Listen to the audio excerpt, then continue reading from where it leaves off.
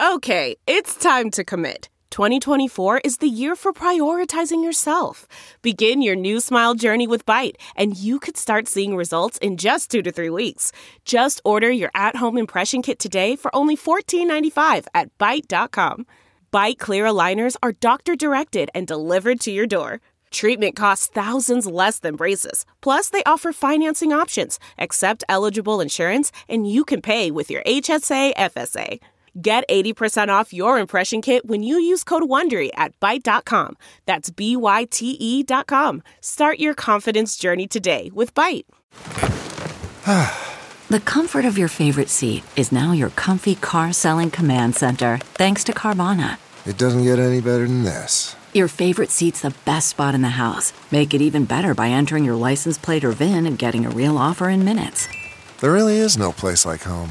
And speaking of home, Carvana will pick up your car from yours after you finalize your offer. Visit Carvana.com or download the app and sell your car from your comfy place.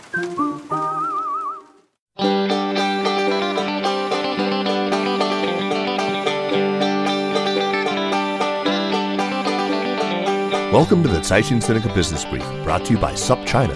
Each week, we bring you a roundup from the world of business in China from Caixin, China's authority on business and financial news, as well as interviews with Caixin Global reporters and editors. I'm Kaiser Guo from the Sinica Podcast. And I'm Ada Shen in Paris. Talk of trade war was eclipsed this week by Kim Jong-un's secret trip to Beijing, where the North Korean leader reportedly strengthened ties before planned meetings with South Korea and the United States. Here's your roundup. By the time you're hearing this, China's first space station, Tiangong-1, will likely have fallen to Earth, with most of the 8-ton spacecraft burning up during re-entry. China launched Tiangong-1, unmanned, in September 2011.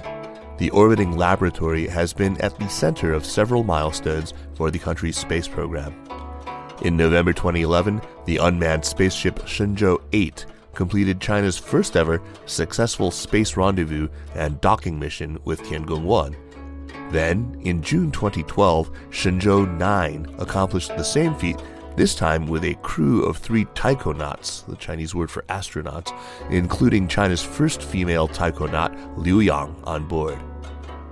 Tiangong-1 was last manned in June 2013, during a 15-day mission by 3 taikonauts who lived on board the station in China's longest ever manned foray into space at the time. Beijing's Peking and Tsinghua universities have long been heralded as China's top contenders for taking on world-class institutions such as Harvard and Oxford. But a recent ranking of Chinese universities has the pair trailing behind even some of the country's less prestigious institutions. The rankings, which looked at a group of universities that the government wants to be world-class in the coming decades, rated institutions on 4 criteria, including students' extracurricular activities and student growth. Tsinghua ranked 16th, while Peking University came in 21st in the study, published jointly by Xi'an Jiaotong University and England's Liverpool University. Shanghai Jiaotong University leads the list, with Fudan University, also in Shanghai, and Beijing's Renmin University rounding out the top 3. Wu Xiaohui, the former chairman of financial giant Anbang Insurance Group, admitted to a court on Wednesday that he had been involved in a fundraising scheme that took in more than 723 billion yuan from illicit insurance sales. Wu faced charges that included fundraising fraud and embezzlement during his one-day trial in Shanghai. Early in the trial, Wu disputed the charges by claiming he didn't know his actions constituted crimes. But by the end of the trial, Wu had admitted his guilt and asked for a lesser punishment. Wu's sentence has not yet been announced. China will lower value-added tax rates as part of a tax cut package, saving 400 billion renminbi each year for businesses in targeted sectors. The tax cut, effective on May 1st, is the first since the VAT system was formally adopted in 1994. The manufacturing sector will have its rate cut to 16% from 17%, while the rate for transportation, construction, telecommunication, and agricultural sectors will be lowered to 10% from 11%. All of the measures will apply to both local and foreign-owned companies. Sunak, the Chinese property giant, that poured some 17 billion yuan into debt-plagued tech company LeEco a year ago, admitted last week that its investment was a failure and has written off the losses. Earlier this month, Sunak's chairman, Sun Hongbin, resigned as chairman of LeEco's listed arm, LeShi, raising speculation that he had given up on his rescue efforts. Sun had criticized LeEco's founder, Jia Yueting, for not knowing how to cut off a broken arm to save his life, referring to LeEco's expansion into too many fields, which left the company short of funds. When asked whether he himself will be cutting off an arm with his LeShi investment, Sun said, "How can I cut off an arm when the head is already off?" China's top policymakers have approved much-anticipated rules putting the country's $15 trillion asset management industry under stricter scrutiny.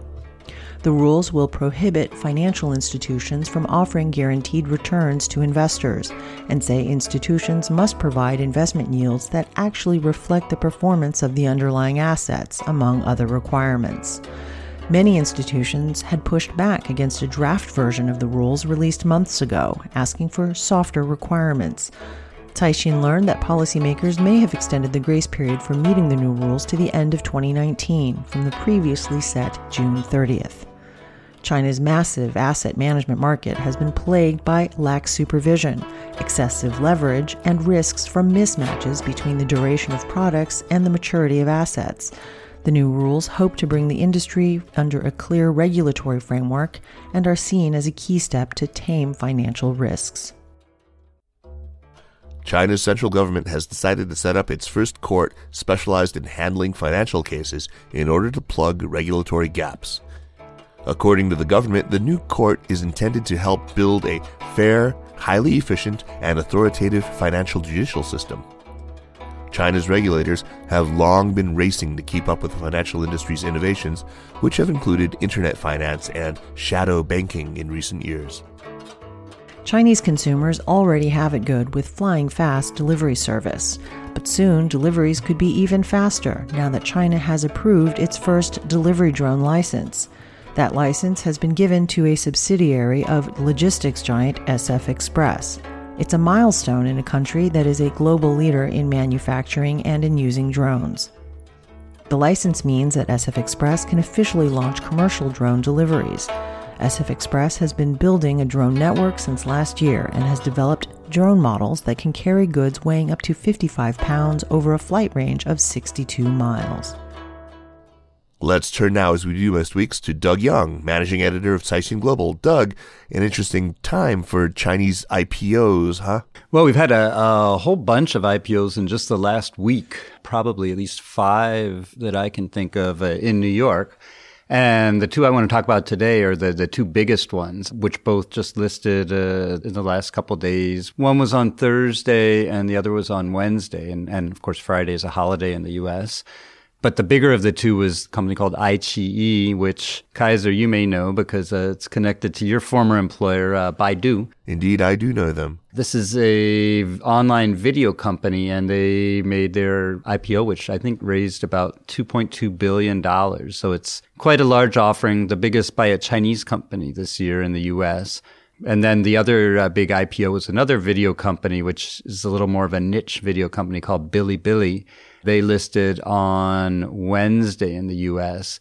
They raised a bit smaller. They only raised $500 million, which is still a pretty big amount. But the common theme for both of these companies was that their shares didn't do so hot when they came out of the gate. Both of them finished down, and in fact, iQIYI finished down quite a bit. I think they lost about 12-13%. So what's your sense of why things might have underperformed so badly this week? Well, there's a couple things. IPOs is always a tricky business. You're trying to read the market. You need to price these things, at a price that investors will accept. And ideally, you want to see the stock tick up a little bit, but not too much on the opening, because if it ticks up way up on the opening, it means you didn't price it right. And the company that issued the shares lost a big money-making opportunity because any upticks after the trading begins are going to be pocketed by investors, not the company. So you do want to see a slight uptick. It does look like in this case, both companies didn't read the market that well. And like I said, in iQIYI's case, the stock fell quite a bit. Bilibili, I think it fell like just 2 or 3%. Why? I think, people are a little bit nervous about all the U.S.-China trade tensions. That gets cited as a lot. And that's, of course, just a week old. Then the other thing is I do think these things tend to be a bit cyclical. We saw stronger demand late last year, and then it sort of petered out, and then it sort of has come back again earlier this year, but now it seems to be petering out again. So I do think there's a cyclical element to it. And in the case with iQIYI, you also have to remember this company is losing lots of money. Money losers are always a bit of a dicey proposition because, everybody wants a profitable company. Okay, let's move to another story you've got for us. This one is about a Chinese car company pushing into Europe. What's going on here? Well, this is a fun story. This company called Geely, which is one of China's biggest privately owned car companies. And some people might recall about 7-8 years ago, they bought Volvo. And there's been a strange relationship. The Volvo is owned by the Swedes, or it is a Swedish company, sort of very practical, down-to-earth type people. And Geely had never seen Volvo as this sort of dependable, practical brand that Volvo saw itself as. They sort of always saw Volvo as their future luxury brand because, they're good cars, but they just don't brand themselves that way. So there have been clashes going on about this whole image thing. And finally, the compromise the two companies seem to have reached is let's form a new brand, and that'll be the luxury brand, but it'll essentially be Volvo cars, but with another brand on it. And the brand that they've given this new line of cars is called Link, which surprisingly sounds a little close to Lincoln, and they're being sued by Ford, which owns Lincoln, but that's a whole different story. The story this week is that Link is going to be debuting in Europe, which will be the first time any Chinese company has tried to sell a luxury car in Europe. Marks sort of the first modern era attempt to sell a Chinese-made, Chinese-branded luxury car in Europe. And they're going to build the Link in Belgium, as I understand it. Right. Surprise, surprise. Guess what they're building it at? They're building it at a Volvo factory. And that Volvo factory happens to be located in Belgium. And again, I haven't seen the specs on this. It's a hybrid SUV model. But I would not be surprised if Volvo probably has a very, very similar model that has the Volvo brand name on it, and surprised they're going to just slap the Link brand name on this thing. And I have to say that's not uncommon at all. A lot of Japanese cars often get marketed as Fords or Chevys in the United States, and it's an identical Japanese car. They've just basically slapped a U.S. company name on it. I think that's what's probably happening here. Does this say anything about the future of Chinese automotive sales globally, or at least in the West? Well, I think China's, trying to go up the value chain.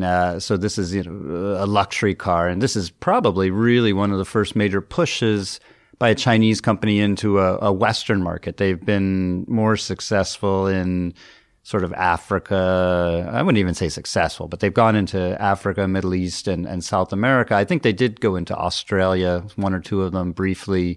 The big problem with the Chinese companies is the cars are okay, but they're really bad in terms of after-sales service and spare parts. When you can't just go and sell a car and then leave. You got to sort of provide after-sales service. So Geely, I think when they bought Volvo, one of the big things they were thinking is, all right, here's a good brand, lots of know-how, but also here's a good after-sales service network. Volvo is in lots of markets around the world. So by doing this Link, selling it into Europe, they have the Volvo after-sales service network, spare parts, and so forth. So it'll have a much better chance of doing well than, say, some of these other Chinese brands. Well, thank you very much, Doug, and we will talk to you again soon, man. Okay. Thanks, Kaiser. That's this week's show. Thanks for joining us. Drop me an email at kaiser@supchina.com with your feedback. The Caixin-Sinica Business Brief is powered by SupChina and is produced, recorded, and edited by Kaiser Kuo with stories from the staff of Caixin Global. Thanks, of course, to Ada Shen. Special thanks to Li Xin and Tanner Brown of Caixin Global, and to Spring and Autumn and Wu Fei for the music. Be sure to check out our current affairs show, Sinica, as well as the new GGV 996 podcast on tech in China. And follow the news from China every day at SupChina. Sign up for our free email newsletter at supchina.com. Take care.